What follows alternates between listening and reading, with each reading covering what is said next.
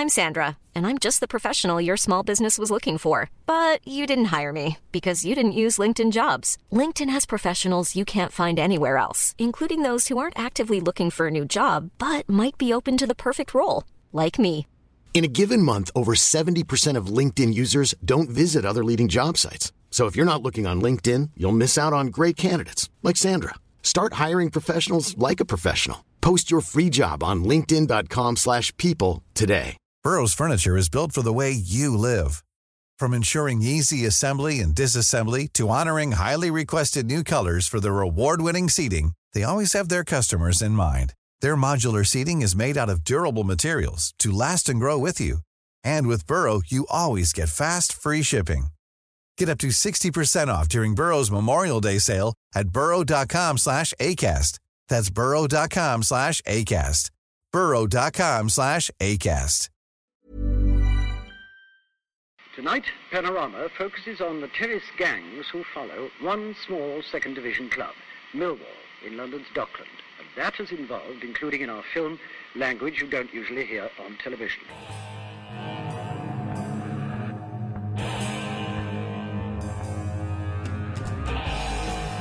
Ladies and gentlemen, broadcasting from beautiful South Bermondsey, this is Achtung Millwall.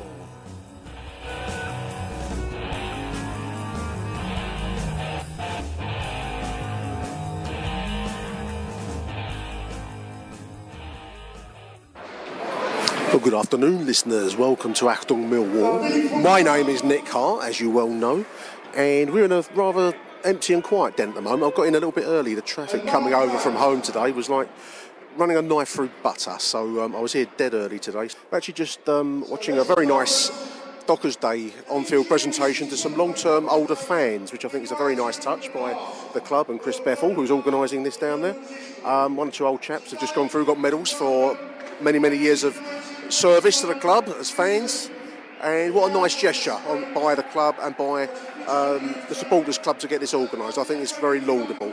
Nicely done. And now next up are the members of the 1991 FA Youth Cup winning side, back in the old days of Coldblow Lane, of course. Just looking at the photos on the big screen. I think it was Tom Wally was the manager of that side. I'd have to correct that if I'm wrong. I apologise. I'm speaking off the top of my head. But then they've got some presentations and introductions for that side to the fans today. Some fantastic old kits being shown in these photos. The early 90s kits, the kind of pinstripe one when we moved into the new stadium, and also that kind of block kind of cross. The top half was blue, the bottom half was white. I don't know if you remember that one from the 1992-3 season, I think it was, wasn't it? You can hear the names being read out behind me. These were the winners of the 1991 FA Youth Cup. Mill having a fantastic track record in that competition for a club of our standing and size. And it's strange, some names you remember. Sean Devine's just gone through. Jeff Franklin I don't remember at all. I've been around donkey's years like you have, listeners. Some of these are names from the past that have escaped my memory bank. I think it's old age settling, isn't it? It's the decline of the brain and the memory banks. You're going to correct me now? I was right. Tom Wally is the manager of the youth team. He's coming out now. Some great photos of the cup-winning side, presumably at Coldblow Lane. Colours of the pictures are slightly washed out with age, as you would expect, but they're fantastic to see. Very nicely done indeed. Well done, Millwall. We do these things quite well. We do some things fucking appallingly, and we do this kind of thing fantastically well. Well done to the club. So we've got Dino standing out on the pitch. We're going to let him take the starting 11. Jordan Archer in goal.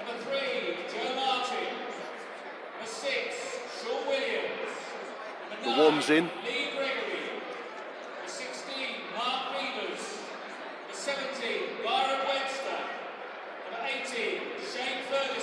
Ferguson back for O'Brien.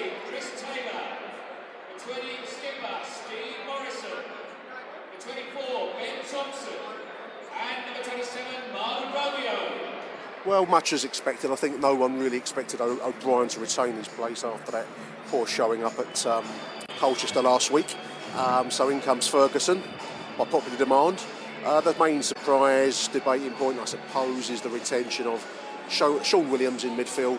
rather than Jimmy Abdou. Sean Williams obviously gives you a passing ability that Abdou doesn't. Abdou gives you industry, which Sean Williams sadly doesn't. If he can raise that aspect of his game, as we said on last week's show, then we'd have a player on our hands, wouldn't we? But as it is, we have the Sean Williams that we have. So Williams and Thompson will be our midfield duo today. Achtung, Mehlball. Grey cloudy day in southeast London, dear listeners, from wherever you are around the world, from Seattle to the Serengeti, from Hong Kong to Ho Chi Minh City. We get listeners all over the place, believe me. Well, today, wherever you are, it's a bit of a windy, coldish, greyish, not too bad a day, southeast London. Bit of a wind out there. The flags are standing proud in the wind. The two Millwall flags and the St George's Cross in the middle on the Dockers stand opposite me. So a little bit of wind knocking around out there. Good day for football, I think, though. Good day for football. Today's opponents, Shrewsbury Town, were, of course, our opening day opponents back in the warmth of the summertime. I drove up to Shrewsbury for that game. 2-1 win. Good performance, slightly against the run of play at times, if I remember rightly. Long while ago now, seems ages and ages ago. Morrison, I seem to remember, I think, was it Morrison and Gregory got the goals that day? It was certainly a good win, if not a good performance. That does seem a long time back now. So here we are at the business end of the season. Mill really needing a win today to consolidate our playoff positions. Achtung, Mehlball. Speaking to the news at Den before today's game, Neil Harris has told our players, our squad, to raise their standards against the Shrews. He's challenged the players to repeat their recent performances, such as Burton on that Monday night a couple of weeks ago when they played Shrewsbury this afternoon. Incidentally, do you say Shrewsbury or do you say Shrewsbury? I always say, actually I vary it. I say Shrewsbury a lot and then I say Shrewsbury occasionally. Which probably explains my split personality, my bicameral brain, listeners, my split down the middle. Same as I sometimes write in joined up and sometimes I'll print in block capitals. I think it's a psychotic trait, but there we are. So Shrewsbury, take your pick. Anyway, Neil has challenged our squad to raise their game to Burton levels, and I think that's right. I think there is work to be done. These are not a bad side out here today. And although they lost 5-1 last weekend against Wigan, they had a bit of an unbeaten run prior to that. So I don't think they're slouches. Millwall, by contrast, had a very poor show up at Colchester, a 0-0 draw, covered so admirably by Harry Warren on my behalf last week. Huge thank you to Harry for covering that in the way that he did. Really pulled me out of trouble. I couldn't make the game. I had an 8-year-old Star Wars party to attend. I was dressed as Chewbacca. So no contest really, but anyway, Harry covered it on my behalf, done a fantastic job recording, and that's not easy, done very, very well in my opinion, so big thank you to him for that. So Shrewsbury were relegation candidates, but they managed to pull away slightly from the zone, so what we're hoping for today is the kind of lull of mid-table respectability at the end of the season, enabling us to take 3 vital points in our push towards consolidating the playoff situation that we're in. Shrewsbury manager is a bloke called Mickey Mellon. What a fantastic name that is. Brian Banana, Harry Apple, Mickey Mellon. Actually, he's got a double L, so it just takes away the visual aspect of that joke, but great verbal joke. Thank you, Nick. You're welcome. My bicameral brain talking again, listeners. Neil Harris described Shrewsbury as a strong, solid physical outfit, so it does mean we've got to do the work side of it well today. So let's hope that Sean Williams has taken note of his manager's pre-match exhortations. Here come the teams.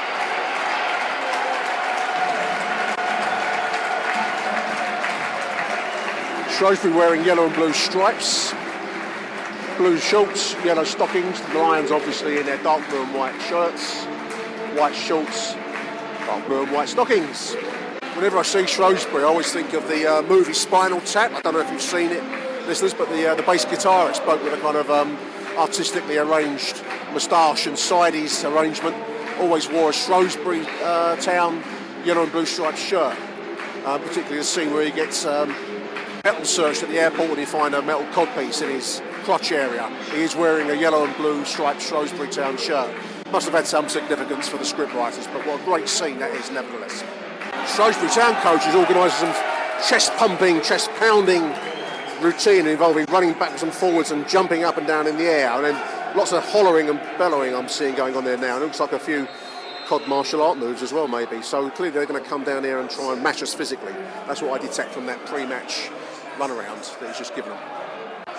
Their coach has the look of the Yorkshire Ripper, Peter Sutcliffe, that kind of beardy, slightly perm type haircut. That might be Mickey Mellon. I don't know. I don't actually know what Mickey Mellon looks like. But Mickey Mellon will be a great name for a psychopathic serial killer. And he's certainly got the look, if that is indeed him. So Mill with a huddle, pre-kick-off. You always wonder what gets said in the huddle. Kick 'em hard, that's what I would be saying. Kick 'em. Kick 'em. And kick 'em harder again. Shrewsbury attacking the Cold Blow Lane end in the first half. Mill attacking the away ends. As is right, as is proper, under English law. Ancient and royal. Well, here we go. So who would you have played in midfield, listeners? Who would you, if you put yourself in the shoes, like Elvis once asked you to, walk a mile in Neil Harris's shoes, who would you have played in midfield alongside the undroppable Ben Thompson now? And there's something to say.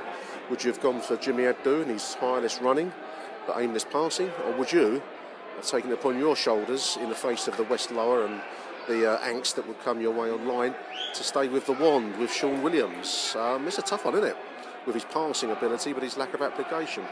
These are decisions that managers get paid for. Thankfully, all we get to do is comment on them with no responsibility, like the whore throughout history. Power of no responsibility. Implication that someone in the Shrewsbury end is a member of Grindr, the Grindr app. Shrewsbury with a little break forward as a shot. Caught by the wind, so it went upwards and high and wide, but it was an opportunity for a moment just outside the Mill penalty area for the Seven to take a volley, as it turned out to be. As it was, it went down wayward roads, thankfully, from our point of view, for a goal kick. 2 minutes into the match. First, do I want to call that a chance? Not really. It was an opportunity. It wasn't really a chance to Shrewsbury. Seven, a little bit of a physical back with Mark Beavers, pushing Beavers around a little bit and winning the ball. 3 minutes into the match, the Seven looks like he's a man that wants to be involved in today's game. 15's got the ball now on the right-hand side. He's crossed in. That was a volley on goal, high. Everyone's taking a mickey out of that. That was an opportunity. That was a better chance for Shrewsbury. 3.5 minutes into the match. As it was, they put it high over the crossbar on the volley from that cross from the 15. Shrewsbury coming forward again. Cross defence splitting past. The 29's in front of goal. That's 1-0 Shrewsbury. Cross the ball across the Mill defence, split us apart to 29. He was onside. The one-on-one with Jordan Archer. He's put it into the right-hand side of the net. It's 1-0 Shrewsbury, just 4 minutes gone into the game. That is not in the script, listeners. That is not in the fucking script. Well, like I said, they've looked a little bit dangerous coming forwards, and I think we're a little bit switched off at the moment. They all need a rocket up their Jacksons. Oh dear, what's that? We'll do without that. Shrewsbury coming forward again. 15 now on the right-hand side, 5.5 minutes into the game. We're a little bit under the cosh here, a little bit on the back foot, for no good reason. I think they're just playing as they can do, and we are not playing as we can do. The Seven is bullying Mark Beavers. They just physically pushed him off the ball there. And Beavers is getting pushed around slightly by the Shrewsbury number 7, whoever that man might be. Shrewsbury free kick forward, the 24 takes on 10 minutes. Long and wide, over towards the 7, over by the corner flag. He's been their most dangerous man so far. He's been dangerous again there. He's done Romeo. Wins space on the edge of the penalty now for the... this passing the ball over Plom. Shot on goal. At the moment, we have the air of a group of girl students on a butterfly collecting expedition who happen across a rather rough-looking group of farmhands in a Shrewsbury farmyard somewhere. We've got to raise our game. We're not doing it at the moment. It's the 10th minute passing. Crowd getting involved. Quality of Will's forward passing at the moment on 12.5 minutes has been poor, to say the least. A couple of balls forward have just been picked up quite easily and simply by Shrewsbury. You do get the sense that they've done their homework on us. They know what to expect, and by winning that early advantage of the goal, they can sit back and wait for us to come on in a very predictable manner.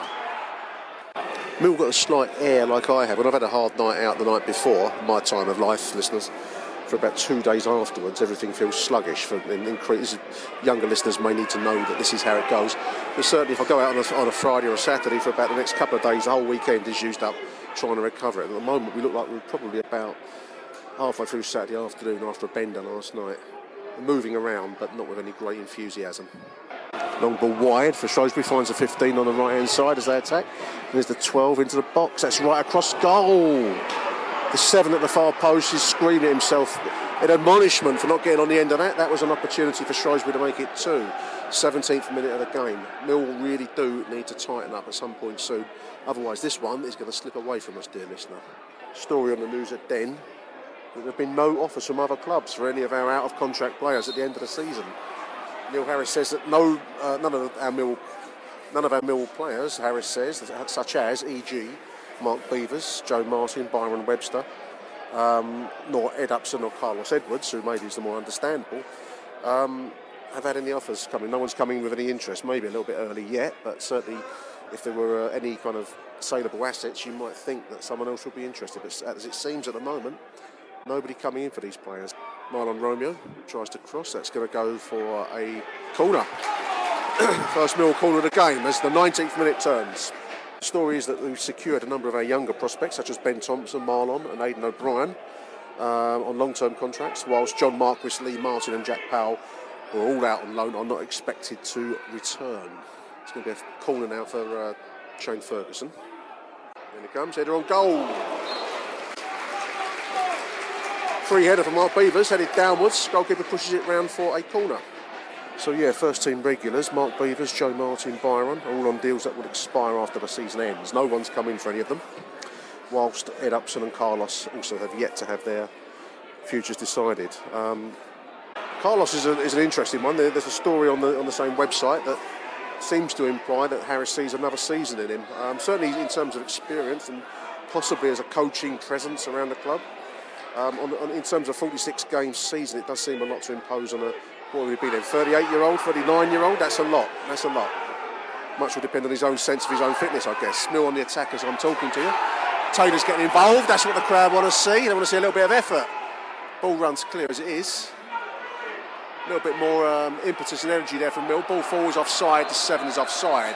Thankfully, as the 21st minute approaches, halfway through the half, Shrewsbury have been much the more pleased with the two sides. They've had a much better start to the game. They've got the goal, leading at 1-0 at the halfway point of the first half.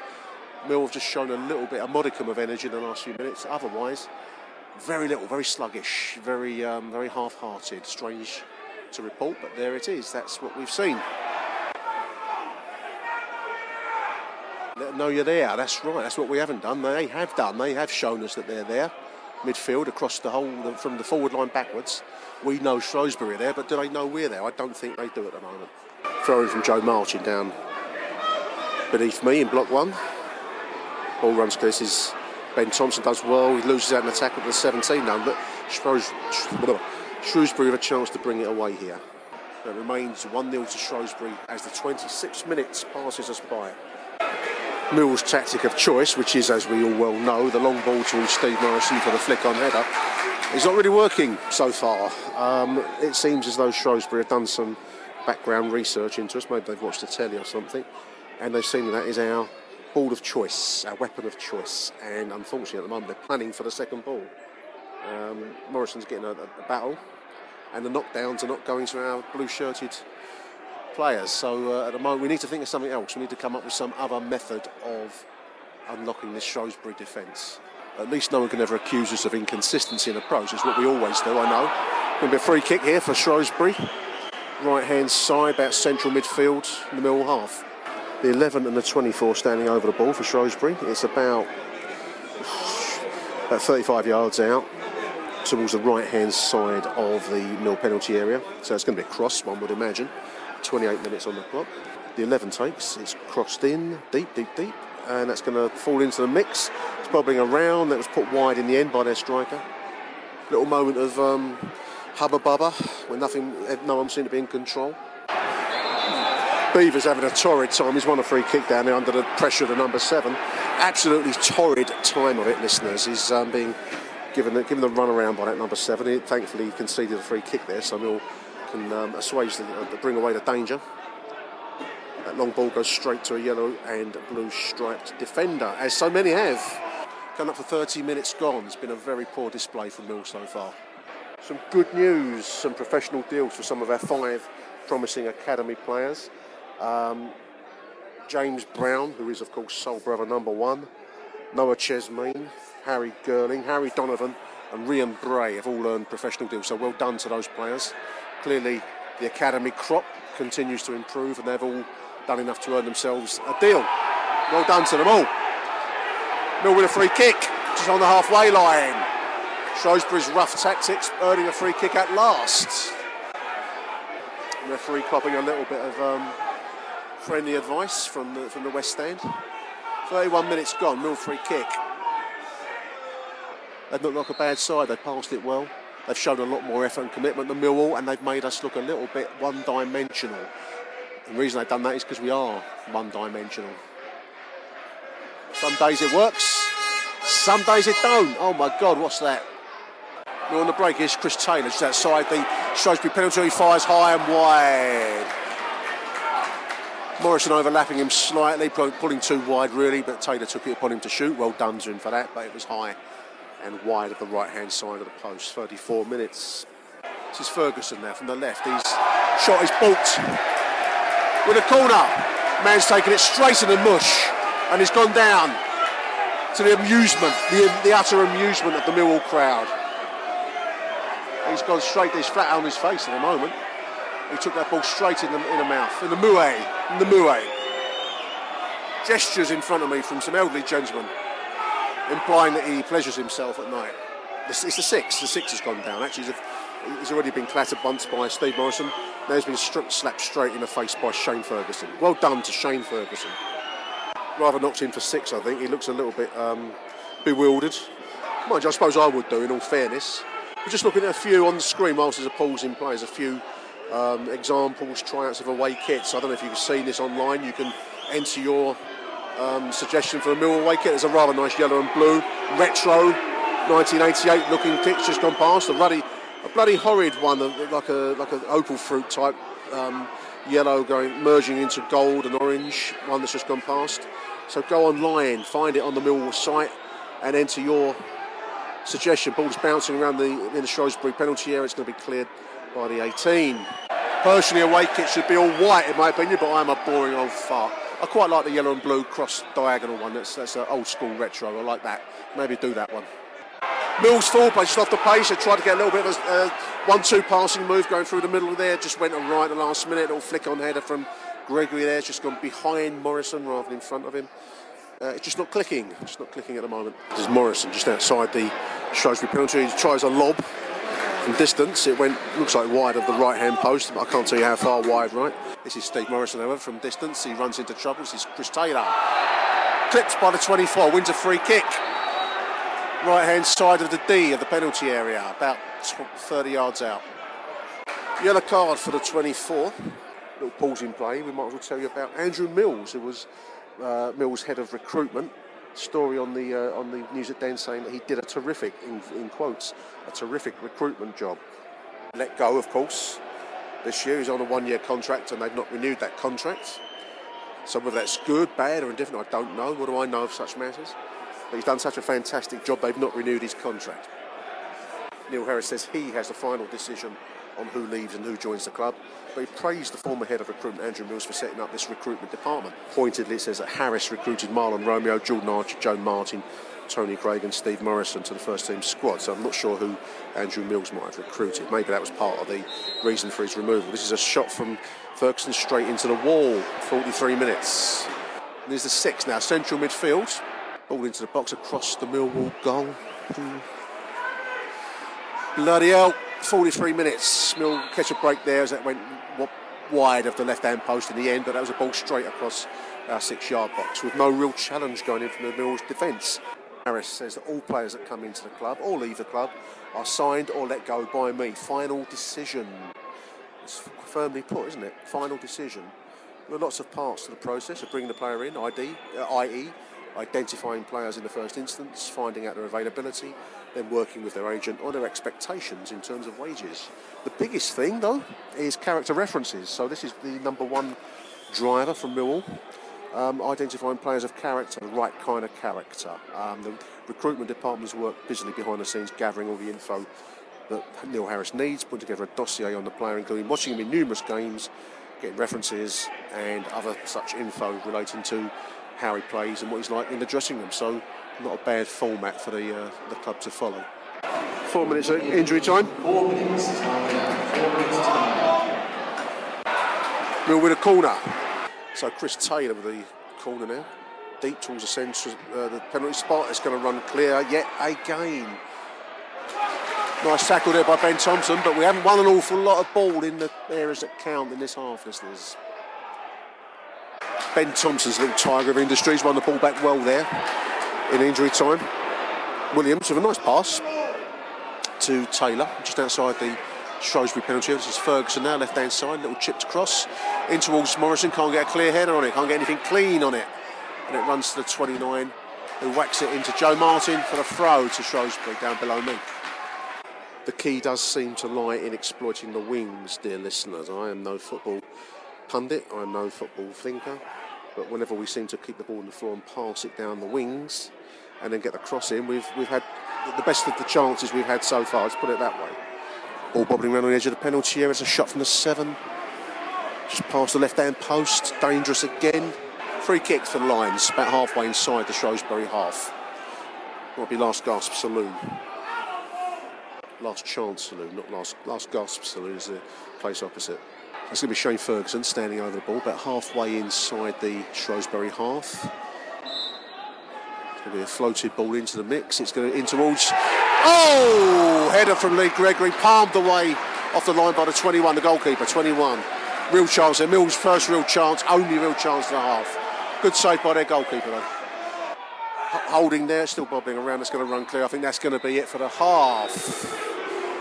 Shrewsbury close out the half, a goal ahead. Millwall 0, Shrewsbury Town 1. Very disappointing half of football from the Lions. That late chance there from Lee Gregory, the best of it.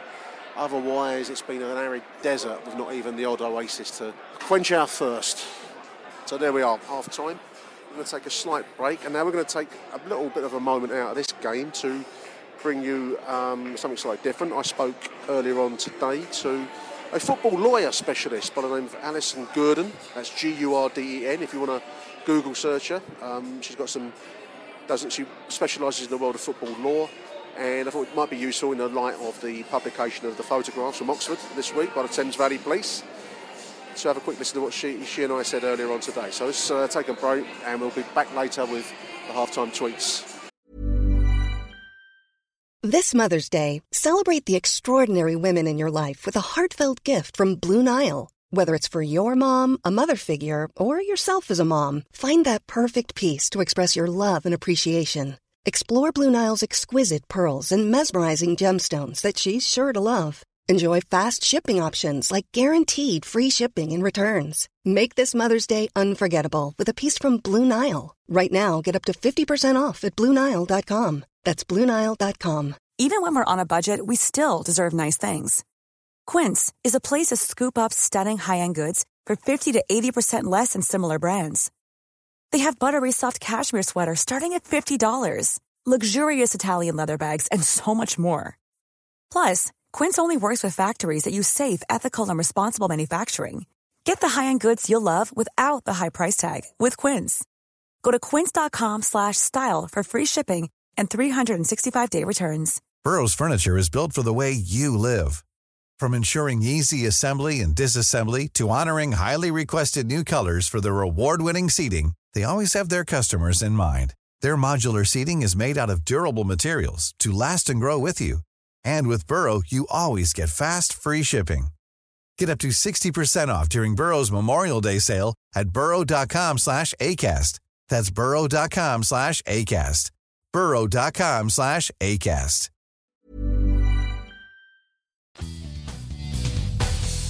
Achtung, Mehlball. All right, massive welcome onto the show to possibly the most intimidating guest I've ever had on the Mill podcast, Alison Gurden. Thanks for coming on the show today. You're a lawyer who I believe specialises in football-related issues, and the reason we've asked you on the show is we've had a few pictures published this week, as often happens with Millwall fans, of pictures taken of alleged incidents at the Oxford game earlier on this year. Now, this is a massive issue in football, isn't it? These pictures almost imply guilt when they're published online. Yeah, one of the problems that we find with this is that in many respects, football fans are vilified by the press before anything has actually been punished or before they've actually been ended up in court. In many areas of law, you'll find that people won't have their photographs published, but for some reason for football they do. And this is one of the areas that we look into quite a lot, trying to actually persuade the police not to publish the photos in advance. because just because someone's at a football match doesn't necessarily mean that they've done anything wrong. Yet their employers and their family and everybody else can then start looking at the photographs and thinking, oh, they've obviously been involved in some kind of football trouble purely because they're in the press. Yeah, it criminalises you from the very start, doesn't it? It's the kind of verdict comes before the trial almost. It does, because in many respects we find that people don't actually end up in court. Their photographs are published in the press and their name then is published afterwards in the press, but then they don't end up in court, or if they do end up in court, they're acquitted, but it's too late then. Yeah. Everyone has seen their photographs and everyone has just put 2 and 2 together and made 5 and decided that they must be a football hooligan. Yeah, I mean, this is a common event. I mean, obviously there's whole issues of being videoed, CCTV use, and sometimes the over kind of reach of stewards in football grounds. These are all big issues, but certainly as Millwall fans, I mean, this is a constant experience every time we go away and often at home as well. Yeah, there's certain games that you'll find your fans will be videoed more than at other games. I mean, if they go to Leeds and games like that, they'll find that they're going to be videoed more and more. The stadiums now have so much CCTV footage as well that pretty much everyone is covered from the time that they leave a train station or a tube station to when they're in the ground. They're now pretty much covered on video or on photos of some kind. I think that the issue here is the fact that you have photos that are in the press that have been taken at the Kassam Stadium, and at the moment it's insinuated that those people were involved in violent disorder or a fray, but there's been nothing really to indicate why it's believed that those people are involved in that, other than just the photos that have been published. And my concern with that is that the individuals whose photos have been published are now in the position where they are possibly wondering whether or not they should go to the police, or wondering whether or not their employers are going to find out, purely because of the fact that their photos have turned up, which have either come from police footage or have come from CCTV footage. Just as on a practical level, I mean, for fans who do find themselves being detained at football stadiums, what's the general advice that you would give to fans in that situation? Do you say the least possible? Do you give your name, address, and no more?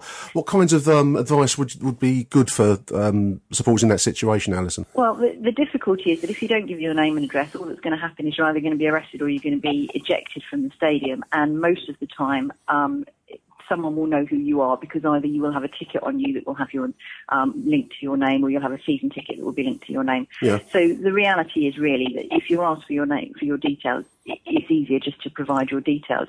The problem that I have with all of this is that sometimes you're being asked to provide your details by stewards, and then a message goes back to either the football officer or goes back to the club about behaviour, and it's a bit like Chinese whispers. So by the time it gets back to the club or the football officer, the alleged behaviour is 10 times worse than the reason that the fan was stopped in the first place. So I would suggest that, yes, give your name and address, but don't give anything, or your name and date of birth. Don't give anything more than that.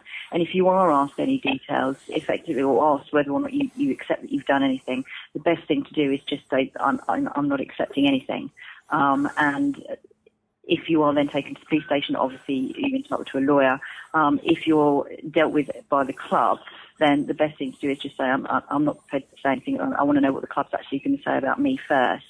If you are ejected from the stadium, then effectively there's not much more that you can do. Once you've been ejected, they can't take any further details from you. They can literally just eject you and then obviously not allow you back into the stadium.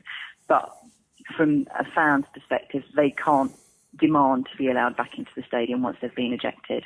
Right, and I know you have a flight to catch very shortly, so we probably need to think about some practical contact points. You're on Twitter, Alison, aren't you? So anyone that wants to get in touch with you, we've had a whole bunch of photos published this week. So anyone that is interested in contacting you, I'll put the links to your website and to your Twitter feed on the show notes that go out with this.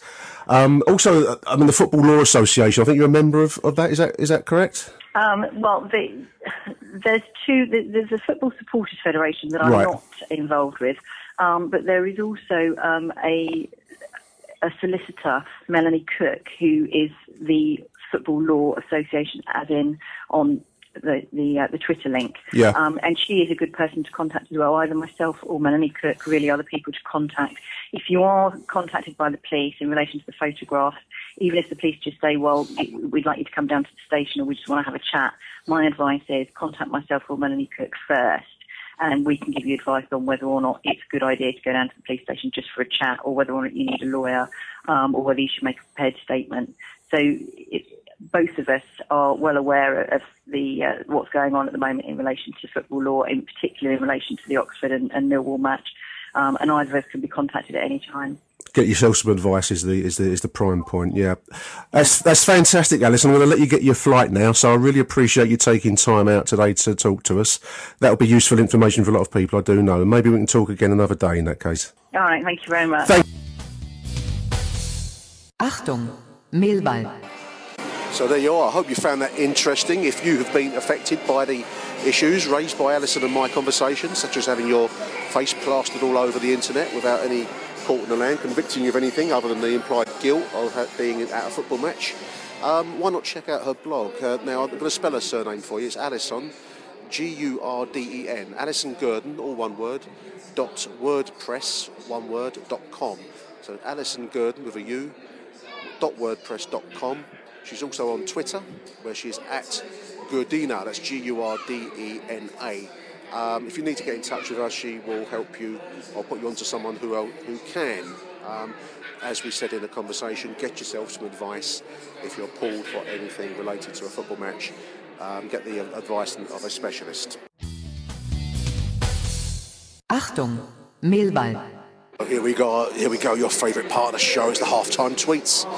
Play DJ says Shrewsbury has something that we don't, and that is pace with a capital letters. Pace up top. It's killing us. 3 sad faces. Hashtag Millwall says Play DJ. Pace, that's for sure. And the ability to pass the ball to Play DJ. Jack TK says another game where a lack of good options on the bench will cost us. I do agree with you, Jack. I was just sitting there towards the end of the half thinking, wow, we're going to change it. And truth to be told, all we've got is Aidan O'Brien, who's looked like he's in need of therapy at the moment, and Fred. That's not what I call the options to change a game that's clearly at the moment running away from us. The Lions Live Radio, with more than a little bit of sarcasm, says this is a cracking time of the year to start looking lethargic. Tom S says that's dreadful. That was dreadful. Playing in straight lines all the time and resorted to aimless hoofing. Hashtag Millwall. Well, that's what we do, Tom. Unfortunately, that is what we do. Whenever we don't do it, whenever we try and play the ball around and get around the back of defenders, then we do look mildly more dangerous. But at the moment, no, that is what we do. Mark Richfield says full credit to Shrewsbury. They've taken the game to us. They fully deserve their lead. We can't handle their pacey front line. Pace, pace, pace. What is this thing called pace, dear listener? I've never seen it. I'm a Millwall fan of 40 years standing. I don't know what pace is. Mark goes on to call for some urgency from Jimmy Abdou. Some Jimmy Abdou urgency. At least he'll get in the middle and make something happen. We'll certainly get in the mix, Mark, that's for sure. What will make happen, I don't know. Oliver Weiss says good chance at the end of the half of the Lions, but that cannot disguise what a shit first half that was. Shrewsbury well worth their lead. And Johnny Suntan, superbly named Johnny Suntan, wishes we had 11 Ben Thompsons in the team. He's the only guy who turned up. Chemo says we've been outclassed by Shrewsbury. Fucking Shrewsbury. Abysmal. And Eddie Toomey says this sounds like one of the games where, the Mill games, where he'd be explaining to the stewards how much he wants to go home. So clearly Eddie's not down here today. But I know what you mean, Ed. It was one of those games. The Mill halfway line. Let's go with the Mill halfway line. He says it's not about formations, it's about too much anxiety in our play. Having said that, Abdou on and Williams off. John Kelly says this is rubbish, to be honest. So there we are. A fair summary of the half from the Millwall fans on Twitter, I feel. I have nothing to add to that. I can't add anything to that other than I agree. Achtung, Millwall. One last one from Jason with more than a hint of sarcasm, Jay, if I'm going to be honest with you, mate, but I like it. At this rate, we're going to struggle to hold on to Williams, he says, the one hashtag. Interesting performance if you were deaf, dumb and blind, like Tommy from the Who's rock opera. Deaf, dumb and blind boy. Just waiting for the team, or the Millwall team, to come out for the second half. Shrewsbury have been on the pitch for some minutes. The only Millwall member of the squad out on the pitch is Aidan O'Brien, who clearly is coming in. He's stripped and ready for action, warming up, running back and forth. Abdou was kicking about on the pitch at half time, so he's not going to be involved at the start of the second half. clearly. So Aiden's going to come in. We don't know who's gone out as yet. We await the Lions. Must be some team talking to going on down. There's been some time in the dressing room at half-time, listeners. Justifiably so. Pony first half from Millwall, given the circumstances, given our league position, to come up with that dross at home is unforgivable. So clearly, Neil Harris is telling a few home truths in that dressing room at the moment. Let's hope it works for a second. Here comes Morrison, here come the Lions for the second half. So let's see who's replaced with Aidan O'Brien. Joe Martin. Joe Martin's given out. Ferguson will fall back into left-back position. Aidan O'Brien will probably sit in front of him. Strange decision. Many were calling for the wand, Sean Williams, to come out. He's not, he remains. And as it is, it's going to be Ferguson in defence with O'Brien further forwards. Second half's underway. We're attacking the Cold Blow Lane end. Let's hope for a lot better. It can't get any worse. There's some consolation in that, I guess. Early attack for the Lions is Taylor down by the right-hand corner flag. He's bobbing and weaving. Got 2 men in front of him. He clatters his cross, and it's going to be a throw-in for the Lions seconds after kick-off. A bit of sustained Millwall pressure down by the corner flag. Not in front of goal, I hasten to add, but at the corner flag. Win another throw-in. It's a longish one in from Marlon Romeo. It's headed backwards by Steve Morrison and away from by the defence there. So Ben Thompson wins a little bit of head tennis just outside the Shrewsbury penalty area. Marlon Romeo, a little bit more urgency, it looks like, from the Lions. Crowd like it. Ball bobbing around inside the penalty area. That was O'Brien in the mix. That's going to be a Mill corner. We've opened up better, listeners. We've opened up with since kick-off, the ball's been at the Shrewsbury end. So that's Ferguson with the cross from the corner now. Deeper. Ball hanging around in the mix there. The goalkeeper falls upon it. That will end that period of danger from the Shrewsbury point of view as the 48th minute clicks past. Radical new tactic there. Jordan Archer rolled the ball out to Shane Williams just in front of him to try and get some passing going. This is obviously a new direction we're going in. A few tackles as well. That's another change. Marlons gets forced over. There's going to be a Mill free kick. Crowd are a bit more involved because they see some effort and a little bit more cohesion. Webster takes the ball, wayward pass very well in his stride there. Move breaks down, unfortunately, as a consequence. 7 on the edge of the Mill penalty area. Dangerous looking player all game. He's passed inside. Shot from distance from the 17, wide. When they get their ball and they move it about, they look quite a dangerous team. They certainly have more pace, has been identified, than we seem to have shown that first half. They get a second goal. I rather fear our goose will be cooked. Fantastic skill by Aidan O'Brien there, who took the ball mid-flight and back-heeled and kept it in play to retain possession. Williams hoists it over the bar under pressure there, but some fantastic skill down the left side shown by Aidan O'Brien, earning applause. You can hear that applause around the den. Which is good to hear. I don't really want to hear him turn into a boo boy, the favourite of the crowd, to get on his back. That position reserved for Sean Williams, obviously. So 54 minutes, turning past on the clock. Lions look a little bit brighter at the start of the second half. O'Brien's looked quite bright since he's come into the game. He's been given free run, I think. As O'Brien now have a cross again. That hits the defender, falls to Williams at the edge of the penalty area. A little chipped ball in. This is Morrison. Headed wide. It's blocked wide. Going to be a corner for the Lions. That was better. Crowd liking it. Shane Ferguson to take over on the left. Deep cross, headed away, falls to Ben Thompson on the edge of the penalty area. What can he do? Gets a shot and goal. Fantastic fucking goal! Ben Thompson on the volley! Outside the penalty area, volleys it straight in! Fantastic goal! Ben Thompson! 1-1! 56 minutes! That's enraptured the crowd! That gone fucking bonkers! Pandemonium around the den! What a goal that was! You wait till you see it on the YouTube! Caught it on the volley. Volleyed straight in the net, the goalkeeper was helpless. Replay showing hits it on the volley from outside the penalty area, it's volleyed straight in the net. Dipping shot, fantastically taken goal. Ben Thompson, what a prospect that boy is. Now the Mill, we've got to keep it tight in defence. They still look dangerous when they come forwards, listeners. We've got to keep it tight, but this is a big opportunity to press forwards. It's a big game. Big fucking game. We've looked like we've been half asleep since the game started. Maybe that will enliven us, I do hope so. Crowd are involved. We're with a corner. 58 minutes now. Long pump back by the Shrewsbury midfield. Goes aimlessly out for a corner. Mill corner on the left-hand side. 58 minutes. Well, is that the Monopoly card, the get out of jail free card? You don't deserve it, but you get it. A stroke of luck. Ball into the mix, bobbling around, that's run across. Calls for a penalty, not given by the referee. Didn't see enough of it to comment, listeners. You'll have to watch that on the replays. I couldn't tell you whether that was a good shout, bad shout. The crowd down at the Cold Blow, who are hardly impartial, but I'm going to let you on a little secret, they're calling for a penalty. Ben Thompson back doing some defensive work there. The boy's energy is unstoppable. He really is a prospect. He's involved in everything. There's a ball forwards there from Thompson. Finds Gregory, 59 minutes. Overlapping by Morrison. He's got O'Brien to aim at. Morrison checks. What can he do? He plays it back to Romeo. Does he? No, he keeps the ball. He turns his man. Ball across the box. Cleared off desperately off the line. This is Mill transformed, listeners. Absolutely transformed. We're now looking dangerous when we go forwards. Morrison kept the ball very well there, got a cross into the near post, and that was desperately put over the bar by the Shrewsbury defender. Going to be a Millwall corner. 60 minutes, half an hour to go. Deep corner again, but there's 2-1! Straight header on goal from Steve Morrison. Corner into the deep corner, headed home, simples. Like that thing off the telly says. That what's it called? That meerkat. Simples. 2-1.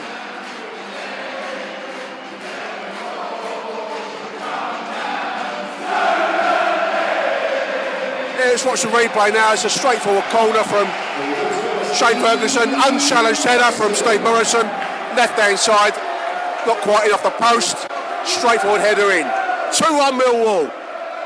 The Docker stands dancing. Palpable sense of relief around the stadium, dear listener. I'll tell you that much. Oh, it certainly is in me anyway. I'll tell you that. For nothing. Palpable sense of relief.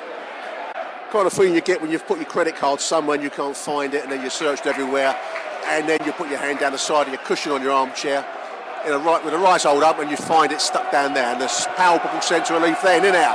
That's what this is all about. Spray pass across the Shrewsbury half, finds Marlon down the right hand side now, ball into the box, straight into the Shrewsbury defenders. Good work by Beavers there. He concedes the throw, but he's under pressure from the 7. He's had an eventful afternoon with that 7. He's a decent player. I don't know what his name is, nor will I find out. You know the form on this programme, don't you? I don't find out the opposition's names because I don't care. But the number 7 does look like a decent player. Certainly one for the recruitment team to put on their spreadsheet of possible players that are quite good. Thompson in with a tackle, concedes a throw-in. That boy is in the frame for man of the match for me so far. The transformation of the second half is down to Ben Thompson primarily in my book. Also Aidan O'Brien's come in with a lot of energy, a lot of running. Stadium buzzing with that contribution, Ben Thompson. That opening goal for Millwall is a fantastically taken strike, really is. One of the goals of the season, in my opinion, for the situation, the static nature of the game from the Millwall perspective, to come up with that and transform our fortunes in the second half is a standout. Who knows where we're going to finish, who knows what's going to happen, but that was a transformative goal. Morrison coming in as a right winger almost now. He's tried to pass into Aidan O'Brien. That's clipped the Shrewsbury defender's foot there. Aidan sees it through from Millwall corner on the right hand side. 64 minutes. 65 minutes. Mill's second corner in succession. Another deep one. Oh, that's over the bar from Mark Beavers on the volley in front of goal. Couldn't really get anything on it. It's gone off the top of his foot, I think, and gone over the bar. Unlucky. Chance. So well done to Harry for talking to himself throughout the whole game last week up at Colchester. It's a strange thing to do, dear listener. I always sit with about a 10-seat sanitised zone around me. No one wants to sit next to me because I sit here talking to myself into a voice recorder. But well done for Harry for doing that. It's not the easiest thing to do. If you fancy a chance, Ben Thompson's coming down the left-hand side here. Ball into the box. Gregory's over the bar. Fantastic run and cross by Ben Thompson. Man of the match, who else is there going to be? The boy has taken the game by the scruff of the neck. That was a fantastic crossing. Gregory unlucky. It was just probably a little bit too high for him to get onto properly. He's kind of got a glancing header over the bar. Where was I? I don't know. I was waffling. If you want to have a go, fancy game that go, doing a little bit of in-game comment, get in touch with me. I'm Nick. I won't bite your head off. It don't hurt. Yes, someone might think you're a bit of a nutcase, but fuck me, there's worse things in the world than that, isn't there? Give it a go, why don't you? Shrewsbury just mounting an attack here, the ball bobbing around the edge of the penalty, and a shot on goal taken nicely by Jordan Archer down low. 67 minutes. moments, flashing danger, I suppose, a little moment where you think, oh Jesus, what's going to happen here? But Archer was equal to the scuffed shot, as it turned out to be, on 68 minutes there from Shrewsbury. It falls back from Shrewsbury, looking suddenly ragged, like a team that's had the stuffing knocked from them. They're now in the position that we were in of having to come at us, allowing us to break forwards and allowing us to take the space. And I don't think they're quite as comfortable on that as sitting back behind the ball and hitting us on the break. So it is a transformed second half. Dear listener, wherever you are on this planet. So in comes the second corner. It's a deeper one.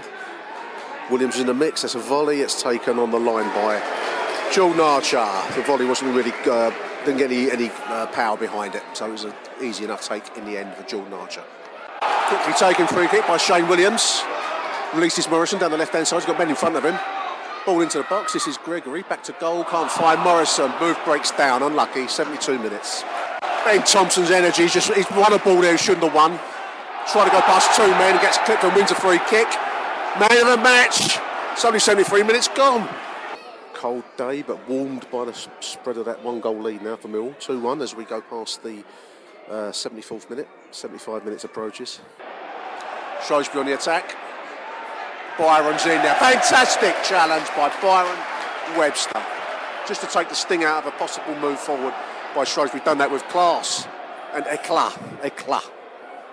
This is Chris Taylor now coming forwards on the right-hand side. Interchange with Marlon.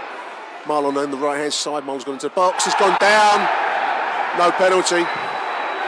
Took a clattering. Maybe went down a touch like they do in Swan Lake. A little bit of a dive forwards, like a dying swan. Got a great Margot Fontaine and Rudolph Nerev. Perhaps, maybe not. Crowd wanted a penalty. Referee weren't going to give it up. Very experienced work by Marlon Roma. He's a young bloke, but he managed to physically work the 26 and draw a free kick. He scored it off the pitch for a goal kick, as he would have thought it was. As it is, the referee's given a challenge against him. Very experienced standing up, kind of defending there, if that makes any kind of sense whatsoever. And if it does, you're a better man than me. But it was good work by Marlon. Take it from me, listeners. Flicked header on. There's a chance here for the Shrewsbury forward. Fantastic tackle by Mark Beavers. Managed to get enough on it to rebound it off the oncoming striker, who had a moment where he's looking to pull the trigger.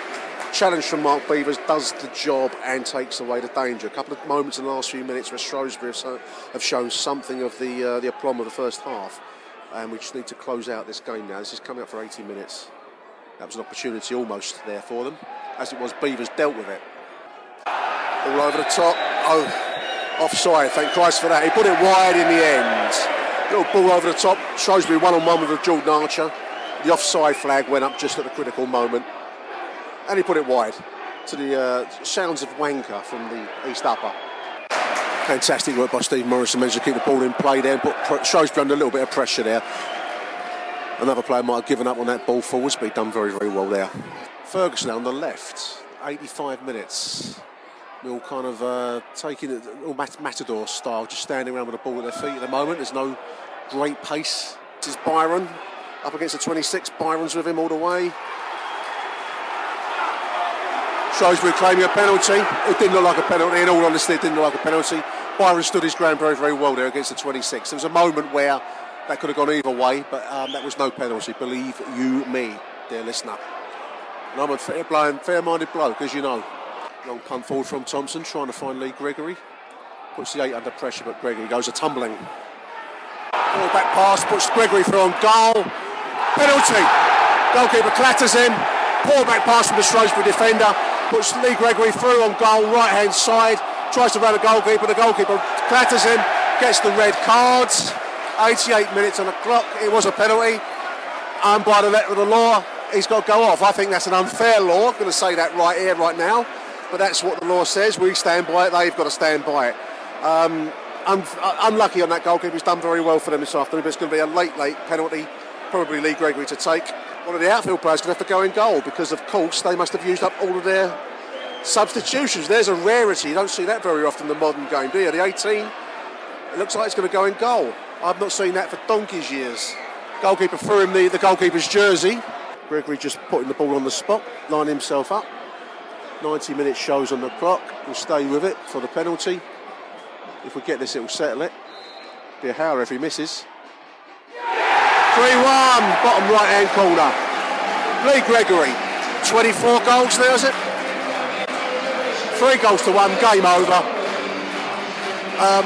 Justified penalty, that was a penalty. Poor back pass by the Shrewsbury defenders, they were trying to press forwards late in the game. Overstretched it, Gregory's through on goal, goalkeeper tripped him. Not the worst foul I've ever seen in my life, but that was a penalty. The net law says you've got to go off the pitch. And then they finish up with an outfield player and goal. But that's 3-1. Bottom right hand side. Low level. He went the right way in fairness to him. Upson's coming in, Gregory's going out to applause. So he's done very well again today. It gave you the Lee Gregory performance, which is always committed. And the consolation of a late penalty goal, late and a half. He would have scored that if the goalkeeper hadn't touched him. There's Aiden on a break. He's got Morrison over the top. Ball can't find its way through. It was like threading through a needle's eye there, trying to thread between 2 defenders.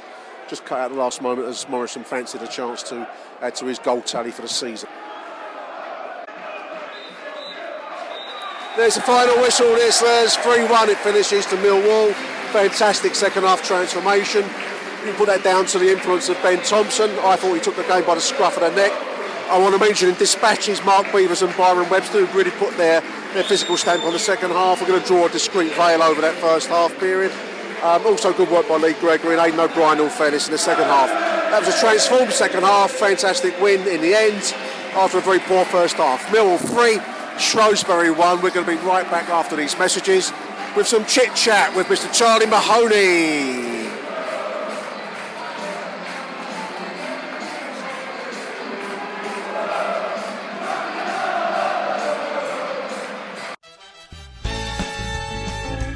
You're listening to Achtung Millwall.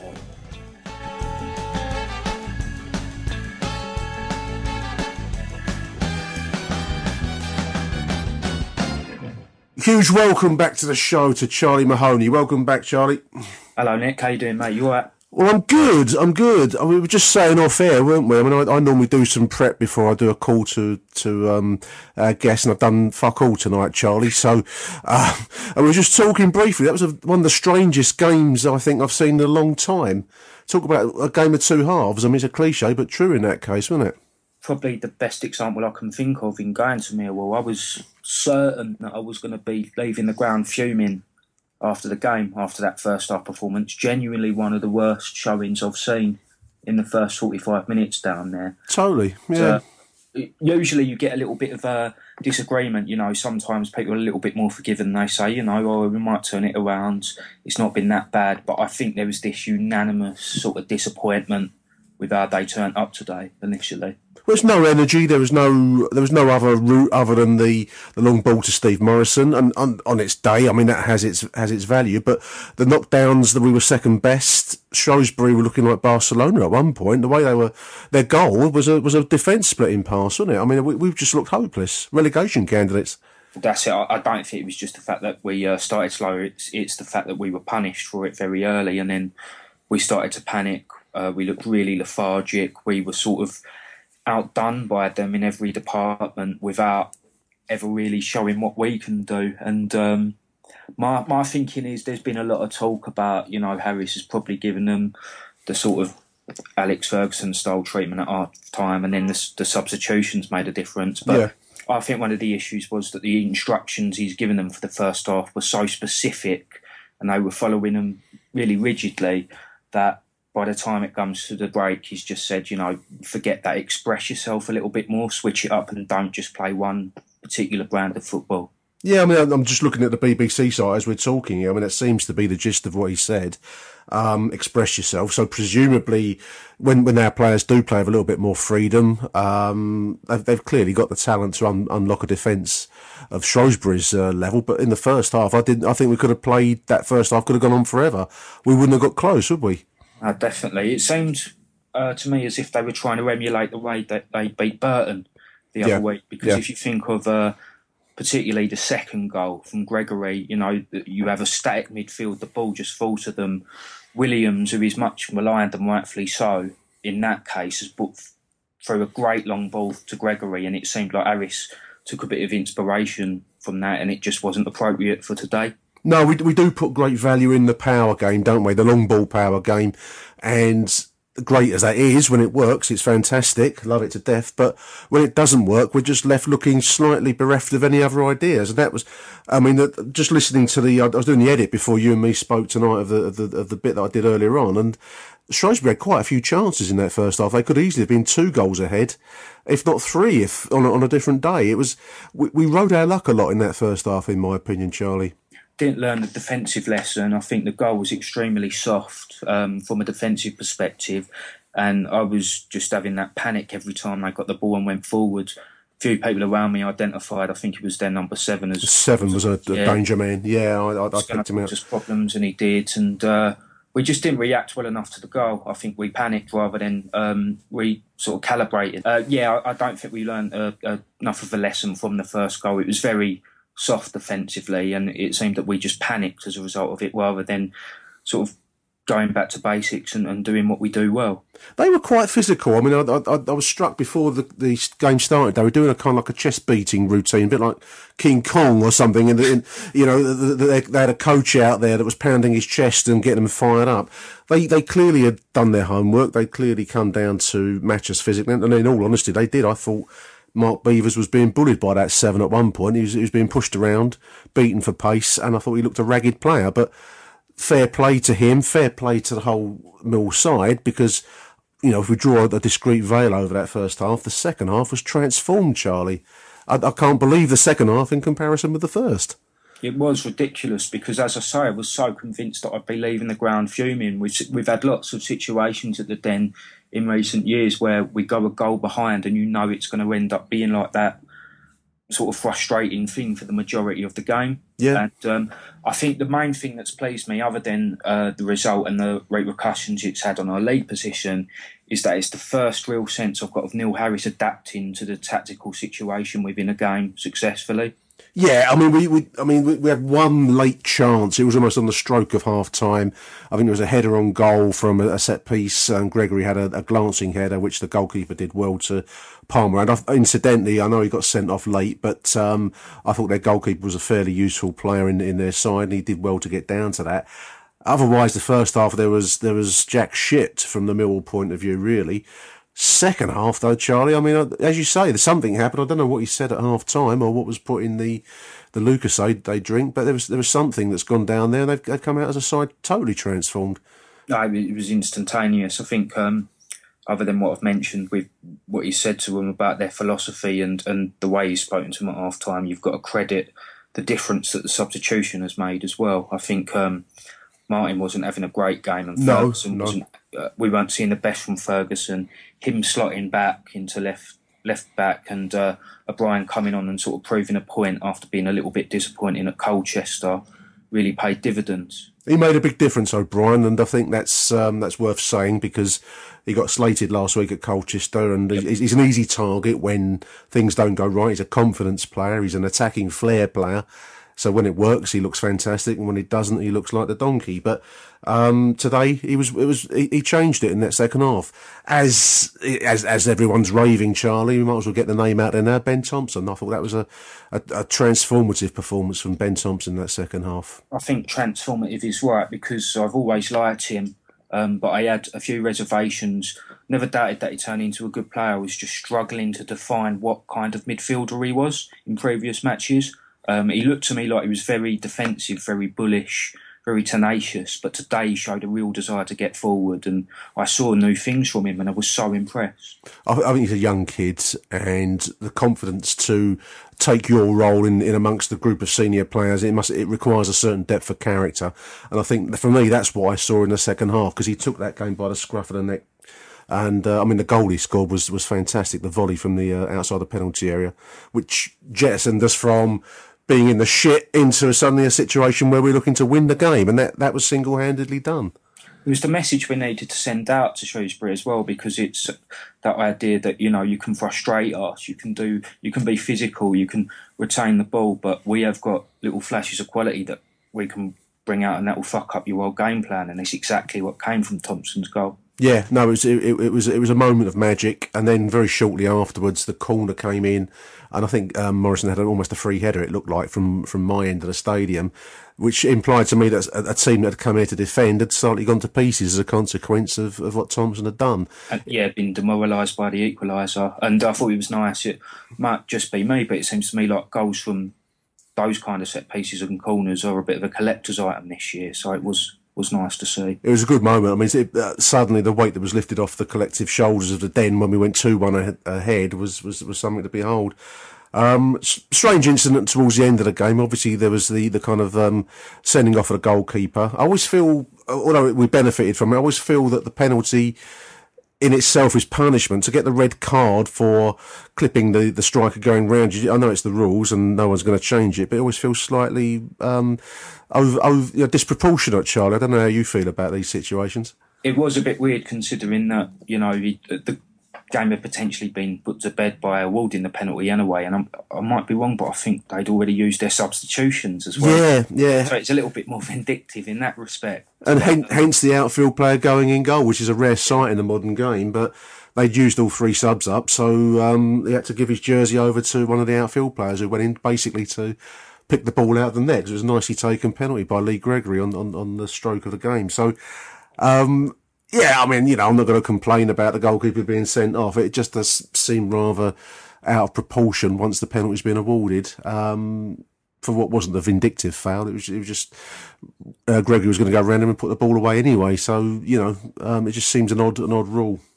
I sort of felt a couple of people around me were saying, we could really do with a third goal for the goal difference, but I wasn't entirely convinced that we'd won the game at 2-1, and I really did feel a sigh of relief when the penalty was awarded. So good effects on the goal difference, but probably crucial in just winning the game. Yeah. I thought that, I mean, as we got into the last 5 minutes, it was end-to-end stuff, and I don't think Shrewsbury had written that game off in their minds. They weren't the beaten side at that point, and I make you right. I mean, as the game was stretching, you could see if we could keep them out, we may well nick one at the other end, and that was kind of the way it worked out in the end. But I didn't think they were a bad side. I'm just looking at the league table as we're talking here, Charlie, and they're one place above the bottom four. Which is interesting. So I didn't think they looked like a fifth from bottom side today. They showed a lot, I thought. I've certainly seen worse down there this season, but I think what came through, if there were any negatives, is that idea that they're very organised, they do their homework, but unfortunately, if you come across teams that have got a little bit of quality, a few match winners, then that will only take you so far. But if they stay up, it seems like it will be the result of them working really hard and actually studying their opponents. They've got a couple of games in hand over Blackpool, and I guess the fragility that they showed once we worked our way back into it, they did disintegrate a little bit. So maybe that's why they are where they are. Meanwhile, back at our end of the table, that was a good result for us in league table terms. It puts us fourth, 1 point behind Bradford in third spot. And probably a little bit too far, 7 points off of Burton in second. I still think that's a long stretch to get to second spot, but it's not completely out of question at the moment, is it? It's not. I think I agree with you, though, that it's probably a little bit beyond us. We've shot ourselves in the foot a few times too many this season to probably go for automatic. But for me, I'm really pleased because it just makes us that much more safely sort of ensconced in the playoff positions now. Yeah, I mean, it's going to be a bonus. I mean, I think Glenn, this is Millwall, Glenn posted if we told him that we'd finish in fourth position after the Coventry home game, he'd said you were on drugs, and I think he's right. I mean, there were points in this season early on where we couldn't buy a win, we couldn't get a goal. So to finish where we finished, whatever the outcome of the playoff lottery is, it's a massive achievement, Charlie. I feel. I think it's brilliant. As I said earlier, the way that you saw Harris adapt to the actual game, I think it was sort of a microcosm of our season. What you're seeing is a young manager who's learning very quickly, frighteningly quickly, I think, because if you think back to the Southend Cup game, that wasn't that long ago. He's come such a long way. No, his development is something to behold. The development of the squad, the way some of the kids are coming through. I mean, there was a story on the news at Den this week of 5 of our academy kids being given professional contracts. We've seen the development of Ben Thompson and Marlon Romeo, who've not mentioned yet in this piece. But both Thompson and Romeo are now must-picks. You wouldn't name your starting 11 without Ben Thompson and Marlon Romeo in it. And that's a massive advance for those two boys, isn't it? Oh, it's great. And I think when you add that youth element to it and where we are in the league and the fact that we're still in with a chance, I think individual results can make you despair a little bit. But if you just take a step back and have a bit of perspective, you have to say that everything's really moving in the right direction at the moment. Too much good news, Charlie. It used to be better this show when we had something to moan about, mate. we could double the amount of time we could speak to each other based on moaning. But I'm sure opportunities will arise for that in the future. But this is Millwall after all. But that's why I'm not taking it for granted now. No, I mean, we've got a big away game next week. Coventry mid-table side, 57 points, 13th. So again, that's the kind of place we've got to go to. Certainly not looking for. We're looking for at the minimum as a point and potentially the win, really. We're at the business end of the season, so every game now is massive, isn't it? Oh, definitely. I think people have been really looking forward to that day anyway. A lot of people haven't been to the Rico. I think we'll take quite a few up there. But it's a good opportunity because it feels like they're totally out of the picture now. And I like playing sides at this stage of the season who haven't really got anything that they can strive for. I mean, whichever way this season works out, playoffs obviously are a lottery. We may or we may not find success in the playoffs.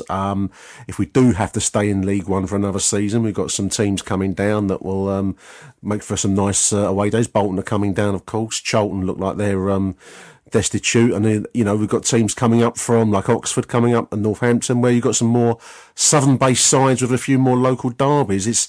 We've endured a grim season, and there are happier days, whether in this league or the higher league ahead. So, who would have thought back in the depths of despair back in August that would be how it would work out? It's just nice for us not to be under immense pressure to go up. I think, as you say. If we're still in League One next season, not only is the opposition a lot better, but I think, people will be very optimistic throughout the summer, particularly when you look at the likes of Romeo and Thompson and O'Brien and potentially even Fred as being that year better and able to compete at this level a lot more. Fantastic. Great stuff, Charlie.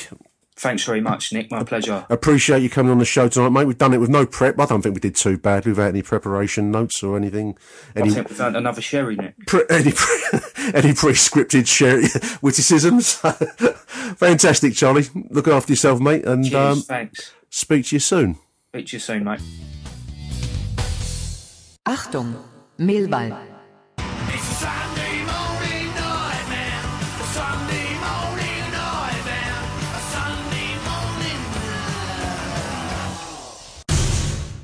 Well, it's not exactly a Sunday morning nightmare, dear listeners, is it? It's actually more like a Sunday morning dreamland in the aftermath of that 3-1 victory yesterday and the fantastic performance, a fantastic personal contribution of Ben Thompson. So as you know, we do our short review of the online comment, and I'm going to lead off with one that really struck me on The House of Fun by Dan Dong. I didn't think I would say this about a Mill player for a while, but watching him, Ben Thompson, was worth the entrance money. Fucking brilliant player, the boy. Old Les refers to that dire first half, absolutely dire.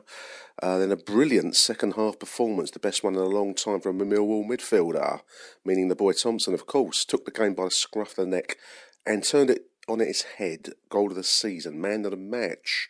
And that's quite an accolade after a first half where he was worse than Jimmy Abdou. Harsh, Les, harsh. Don't think it was that bad, mate. But going to go with those sentiments for the second half, very much so. The Arrogant Lion says, what a difference a rocketing makes, because that must have been what they had at half-time in the dressing room, because the second half was like a different team. He asked Harris to keep Ferguson at left back. This side can't deal with three hoofers at the back. Once again, Ben Thompson, different class. Plus, he always looks up when he makes a long pass. Hartford Lion, referring to Sean Williams, said first half, Williams didn't set the world alight, but he had two decent halves in Hartford Lions' view. Two decent halves, first half and second half, and was solid. Ben Thompson, by contrast, says Hartford was awful in the first half and a good second half. I think the whole team was awful in the first half. Ben Thompson, I didn't stand out as particularly awful from where I was sitting, but everyone in that first half was playing very, very under par, that's for sure. Allwall hopes we can keep the Vultures, the other clubs, off of Ben Thompson. He's a quality little player, says Allwall. Jay Zorn says Ben Thompson and Marlon Romeo were the two bright sparks of the first half. Not very bright in my opinion, but I know what you mean, Jays. Despite us trying to hit the space station at every opportunity, long ball football. Williams, good first half, he asks. Really? Williams' first half contributions were being that he lost the ball 4 times. He is shit, says Jays on Nid. He is the weak link, without a doubt. Ben Thompson, man of the match by a country mile. That's not a city mile, listener. That's a country mile. It's a different length of mile. Revitz gives us an interesting angle that his boy, maybe he was a mascot or something, said that before the game, the Shrewsbury team were all fired up, swearing and geeing each other up in the tunnel before the start. The Millwall team, by comparison, were quiet as mice. Not mouses, mice. That explains why we were so shit in the first half, says Rivets. We weren't fired up, we weren't G'd up. And I must admit, I don't know the strength of that particular viewpoint, but certainly in the first half, we did look quiet as mice. Jake B asks, maybe we all need to swear more. Come on, you cunts, let's fucking have it. Style, something like that, says Jake. I don't think there's one thing we are short of, Jake, is swear words down the den, mate, but I hear your sentiment. I do get where you're coming from. Sea Lion asks makes an interesting point about the police presence today. As I was leaving the ground, there was lined up in kind of Battle of Waterloo style, was about 6 mounted officers and a good few kind of foot soldiers looking aggressively at the Millwall fans. I don't know if there was any kind of intelligence of any description that the Shrewsbury mob, the Shrewsbury firm, are down in town today and we need to be kept at bay, but it was certainly quite heavy-handed. As Sea Lion puts it, end of the game, 6 mounted police, untold police by the club shop, 5 armoured riot vans and 4 more mounted police on the walkway onto the railway platform. Were the Phil expecting trouble from the English border front, who I think are the said Shrewsbury mob? At least very brave. They were brave from the upper tier, he says, and probably had a pre-match beer around London Bridge, a few miles away. And East Lower refers to a dozen lemons who walked across the top tier in the second half with all the football factory gear on, average age something around 16. I didn't see that, East Lower, because where I sit, I don't actually get a great view of the away end, but I like it. And the Disco Biscuit contrasts the recent events, sad events in places like Rotherham and various other towns in our country where kids are being abused and raped, and contrasts that with the amount of police presence required at a third tier football match between a team with no history of bringing any kind of mob to the den. Bullies, he calls the police bullies, and various other words, swear words he calls them as well. I don't know if this is true. I saw this on Twitter. I think the Halfway Line, Mill Halfway Line on Twitter, backs up what Greenwich Line is saying here, that the police commissioner, which is Sir Bernard Hogan Howe, was at the den today. I can't believe that. Was he? On a horse, apparently. Has he got some kind of Duke of Wellington complex? Was he really at the den today to oversee policing operations for what was a minor third division game? There was Arsenal playing West Ham as I was leaving home. Up the road from me was the Vermin versus the Gooners. I can't believe he chose to be at our place. If that is true, that's the second report I've seen of Sir Bernard Hogan Howe, Metropolitan Police Commissioner, being on a horse at the den. Was that true? Can anyone else verify that? We need to know, listeners, we need to know. Persian on House of Fun reckons it sounds like something out of Batman. I'll make you right, Persian. Jay Shaw on Twitter, Jay's on again, on Twitter comments that it could be a shootout at the end of the season between us and Bradford for second. I think that's ambitious, Jay, but I like where you're going with it, mate. The Gills last away game to secure automatic being a shootout, and Jason is unfortunately in Butlins for that game. So you enjoy Butlins, Jay. I'm going to enjoy getting myself down to the Priestfield Stadium for a second place shootout potentially, but enjoy Butlins. Do they still have red coats there? I bet they do. But I do like your sentiment regarding Ben Thompson, who's copied in on this tweet, Jay, as close to Alex Ray as you'll ever like to see in a Mill shirt again. And you know what? He is one of our own. I like that. I do like that one, Shane. Craig King on Twitter says maybe it was a bollocking. Maybe he's a tactical genius. Whatever it was, I know one thing. I fucking love Neil Harris. Hashtag Millwall. And one last one we're going to close out with on Twitter from the man himself, Mr. Ben Thompson. Simple photo of himself in the aftermath of scoring that fantastic volley, fist raised in triumph, and the simple word yes, with about 5 S's on it. Fantastic post, Ben. Love your performance to death, mate. Take it away, Robert Delgado.